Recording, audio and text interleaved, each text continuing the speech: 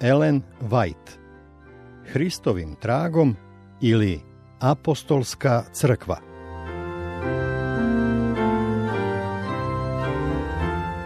Dvadeset i prvo poglavlje.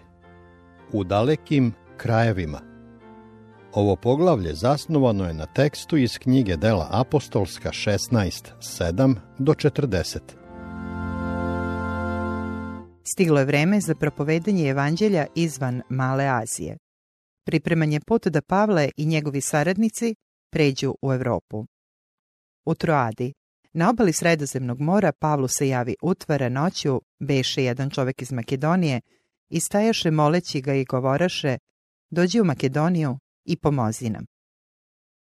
Poziv je bio zapovednički, nije dozvoljavao odlaganje. A kada vide utvaru, objašnjava Luka, koji je pratio Pavla, Silu i Timotija na putovanju prema Evropi, odmah gledasmo da izađemo u Makedoniju, doznavši da nas Gospod pozva da im propovedamo evanđelje. A kada se odvezosmo iz Troade, dođosmo u Samotrak i sutradan u Neapolj i odatle u Filibu, koja je prvi grad zemlje Makedonije, naselje rimsko. A u dan subotnji, nastavlja Luka, iziđesmo iz grada k vodi gde beše bogomolja i sedavši govorismo ženama koje se behu sabrale. A jedna bogobojazna žena po imenu Lidija iz grada Tijatirskoga, koja prodavaše skerlet, slušaše, i Gospod otvori srce njezino da sluša reči Pavlove. Lidija je radosno prihvatila istinu. Ona i ceo njen dom obratili su se Bogu i krstili se. Ona je učinila sve da apostoli njen dom smatraju svojim domom. I dok su se vesnici krsta bavili svojim poslom poučavanja, žena obuzeta vračarskim duhom išla je za njima vičući: ovi su ljudi, sluge Boga najvišega, koji javljaju nama put spasenja. I ovako činješe mnogo dana. Ova žena predstavljala je posebno Sotonino oruđe i svojim gospodarima donosila je veliki dobitak svojim vraćanjem. Svojim uticajem pomagala je idolopoklonstvu. Sotona je shvatio da je njegovo carstvo napadnuto, pa je pribegao ovom sredstvu protivljenja Božijem delu, nadajući se da će uspeti da svoje laži pomeša sa istinama koje su propovedali oni koji su širili evanđeosku vest. Reči preporuke koje je izgovarala ova žena predstavljale su uvredu za delo istine, jer su odvlačile misli ljudi od učenja apostola i iznosile evanđelje na zao glas. Pošto su na temelju njenih reči mnogi bili navedeni da pomisle da su misionari, nadahnuti Božijim duhom i njegovom silom, pod uticajem istoga duha kao i onaj Sotonin poslanik. Neko vreme apostoli su podnosili ovo protivljenje, a onda pokrenut Svetim duhom, Pavle je zapovedio zlom duhu da napusti ženu. Žena je odmah ućutala, a tišina je posvedočila da su apostoli zaista Božije sluge i da je demon to shvatio i poslušao njihovu zapovest. Oslobođena zlog duha i povrativši zdrav razum, žena je odlučila da postane Hristova sledbenica. Njeni vlasnici su se zbog toga zabrinuli šta će biti od njenoga zanata. Shvatili su da je izgubljena svaka nada da će i dalje dobijati novac od njenog vraćanja i predskazivanja i da će izvor njihovih prihoda potpuno presušiti, ukoliko apostolima bude dozvoljeno da nastave evanđeosko delo. I mnogi drugi ljudi u ovom gradu bili su zainteresovani da stiču novac sotonskim prevarama, pa su i oni, plašeći se uticaja sile koja bi mogla uspešno da zaustavi njihovo poslovanje, podigli glasnu viku protiv Božijih slugu. Odvukli su apostole pred predstavnike vlasti i podigli optužbu.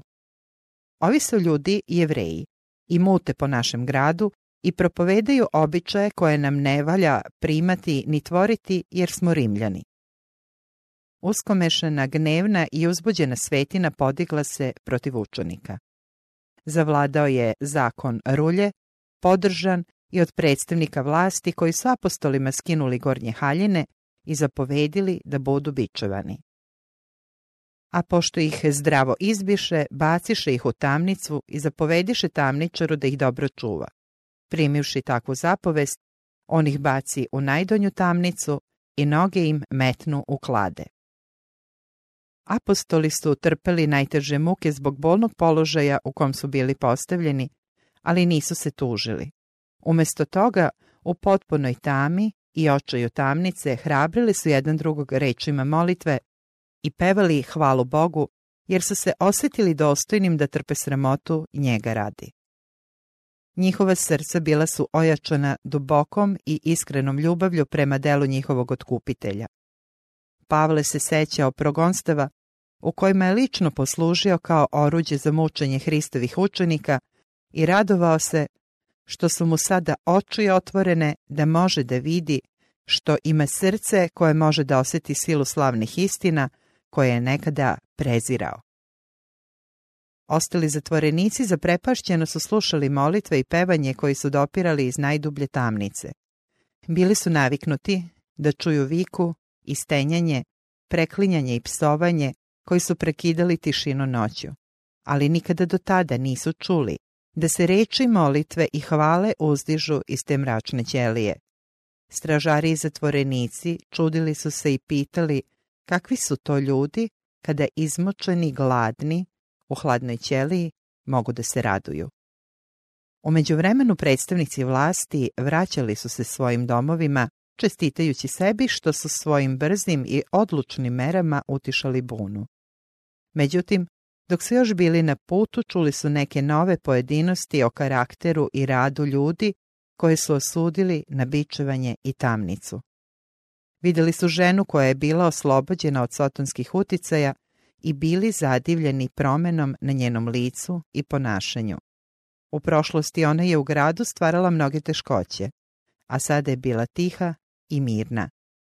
Kada su shvatili da su najverovatnije dva nevina čoveka osudili na stroge kazne, propisane rimskim zakonom, zgrozili su se nad sobom i odlučili da sljedećeg jutra zapovede da se apostoli potajno puste i isprate iz grada izvan oblasti u kojoj bi im pretila opasnost od nasilja gomile. Ipak, iako su ljudi bili surovi i osvetoljubivi, ili su zločinački zanemarivali svečane odgovornosti koje su im bile poverene, Bog nije zaboravio da bude milostiv prema svojim slugama. Cijelo nebo bilo je zainteresovano za ljude koji su trpeli Hrista radi i anđeli su poslani da posete tamnicu. Od njihovih koraka zadrhtala je zemlja. Teškim prevornicama osigurana vrata sama su se otvorila. Lanci i okovi spali su se ruku i nogu zatvorenika, snažna svetlost obasjala je tamnicu. I tamničar je začuđeno slušao molitve i pesme zatvorenih apostola. Kada su bili dovedeni, zapazio je njihove natečene i okrvavljene rane, ali lično je naredio da se njihove noge stave u klade. Očekivao je da će od njih čuti gorke jauke i proklinjanja, ali umjesto toga čuo je pesme, radosti i hvale. Dok su ti zvuci odjekivali u njegovim ušima, tamničar je polako utonuo u san, ali se probudio kada je zemljotres potresao tamničke zidine. Skočio je iznenađen, jer je sa užasom shvatio da su sva tamnička vrata širom otvorena i uplašen pomislio da su svi zatvorenici pobegli. Setio se sa kakvim su izričitim naredbama Pavla i Sila prethodne večeri bili prepušteni njegovom staranju i zato je postao siguran da će samo smrću moći da okaje svoju prividnu nemarnost. Ispunjen gorčinom razočarenja, pomislio je da bi mu mnogo bolje bilo da umre od svoje ruke nego da se potčini ponižavajućem pogubljenju. Izvukao je mač, spreman da ubije samoga sebe, ali je upravo u tom trenutku čuo Pavlov glas koji mu doviknu reči ohrabrenja. Ne čini sebi zla, nikakva, jer mi smo svi ovde. Svi zatvorenici su bili na svojim mestima, zadržani Božjom silom, koja se pokazala preko jednog zatvorenika. Surovost koju je tamničar pokazao u svom postupanju prema apostolima nije izazvala njihovu odbojnost. Pavle i Sila bili su ispunjeni Hristovim duhom, a ne duhom osvete. U njihovim srcima koja su bila prožeta Spasiteljevom ljubavlju nije bilo mesta za zlobu koja bi bila usmerena mučiteljima. Tamničar je ispustio mač i potraživši svetiljku požurio u unutrašnju tamnicu. Želeo je da vidi kakvi su to ljudi koji ljubaznošću uzvraćaju za surovost kojom su bili dočekani. Kada je stigao do mesta na kome su apostoli bili čuvani, bacio se pred njima na kolena i zatražio oproštenje. A onda, izvodeći ih u tamničko dvorište, upitao: Gospode, šta mi treba činiti da se spasem? Tamničar je drhtao dok je doživljavao Božji gnev iskazan zemljotresom.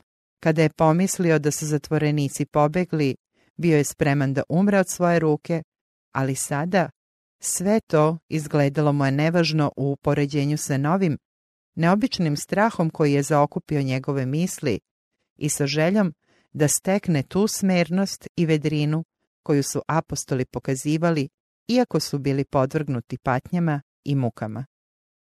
Na njihovim licima uočio je nebesku svetlost. Znao je da se Bog na čudesan način umešao da spase njihov život i zato su se posebno upečatljivo u njegovo sećanje vratile reči žene opsednute demonima. Ovi su ljudi, sluge Boga najvišega, koji javljaju nama put spasenja. U dubokoj poniznosti zatražio je od apostola da mu pokažu put života, a oni rekoše: Veruj Gospoda Isusa Hrista i spašćeš se ti i sav dom tvoj.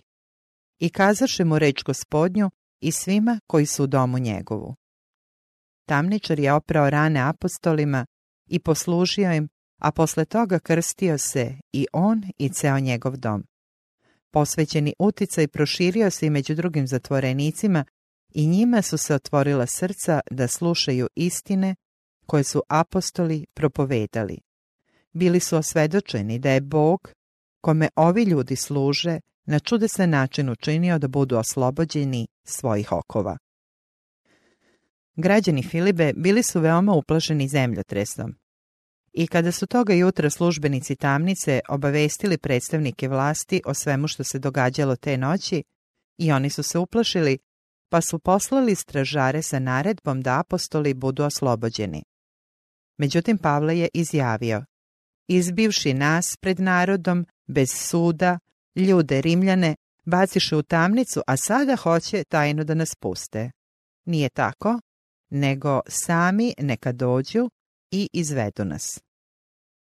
Apostoli su bili rimski građani, a bičevati Rimljane bilo je nezakonito, osim za posebno teške krivice, ili im uskratiti slobodu bez prethodnog poštenog suđenja.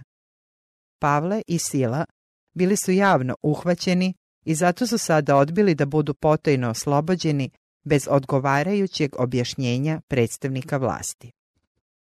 Kada je ta poruka stigla do gradskih vlasti, uplašila ih je mogućnost da će se apostoli požaliti imperatoru, pa su s mesta požurili u tamnicu, izvinili se Pavlu i Sili zbog nepravde i surovosti pokazane prema njima, lično ih izveli iz tamnice, moleći ih da odu iz grada. Vlasti su se plašile Pavlovog uticaja u narodu, a plašile su se i Sile koja je posredovala u korist ovih nevinih ljudi. Ponašajući se prema uputstvima koja su primili od Hrista, apostoli nisu nametali svoju prisutnost tamo gde ona nije bila poželjna. A kad iziđeše iz tamnice, dođeše k Lidiji i videvši braću, utešiše se i otidoše. Apostoli nisu smatrali uzaludnim svoj rad u Filibi. Suočili su se s velikim protivljenjem i teškim progonstvom, ali delovanje proviđenja u njihovu korist i obraćenje tamničara i njegovog doma i više je nego nadoknadilo sramotu i patnje koje su morali da podnesu. Vest o njihovom nepravednom zatvaranju i čudesnom izbavljenju razglasila se po celom kraju i učinila da rad apostola pažljivo prati mnogo veći broj ljudi nego što bi to inače bio slučaj. Pavlov rad u Filipi pokrenuo je osnivanje mesne crkve koja se brojčano stalno povećavala. njegova revnost i odanost, a iznad svega njegova spremnost da pretrpi Hrista radi, ostavila je dubok i trajan utisak na srce obraćenika. Oni su cenili dragocene istine zbog kojih se apostol toliko žrtvovao i zato su predavali sebe odano i celim srcem delu svoga otkupitelja. Da ni ova mesna crkva nije izbegla progonstvo pokazuje izraz koji je Pavle upotrebio u poslanici koju im je poslao. On ovako piše: jer se vama darova Hrista radi, ne samo da ga verujete, nego i da stradate za nj, imajući istu onu borbu kakvu u meni videste i sada čujete za mene.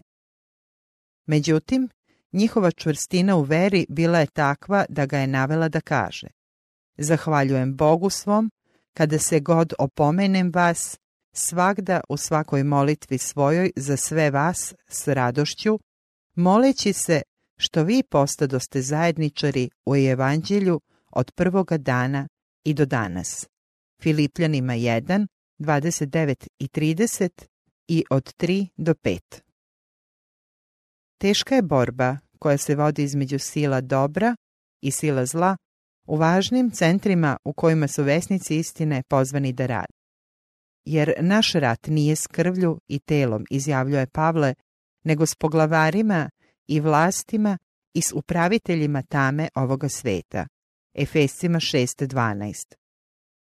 Sve do kraja vremena vodit će se rat između Božije crkve i onih koji se nalaze pod kontrolom zlih anđela. Prvi hrišćani često su se licem u lice suočavali sa silama tame. Neprijatelj je izvrtanjem činjenica i progonstvima pokušavao da ih skrene sa puta prave vere. U sadašnje vreme, kada se kraj svega zemaljskoga brzo približava, Sotona ulaže očajničke napore da zavede ceo svet. On kroji mnoge planove da zaokupi i skrene pažnju sa istina koje su bitne za spasenje. U svakom gradu njegova oruđa su zaposlena da organizuju grupe onih koji se protive Božijem zakonu. Veliki varalica je na poslu ulažući napore da unese zbrku i buntovništvo, a ljude da obuzme revnošću koja ni po čemu nije u skladu s njihovim znanjem. Bezakonje je dostiglo vrhunac koji nikada ranije nije uspevalo da dostigne, a ipak mnogi propovednici i evanđelja viču: mir je i nemamo se čega bojati. Međutim, Božji verni glasnici u svome radu treba da idu istrajno napred. Odeveni u nebesko ruho, neustrašivo i pobedonosno treba da napreduju, nikada ne smanjujući svoju vrednoću, i svaka duša sa kojom se sretnu treba da čuje vest istine za ovo vreme.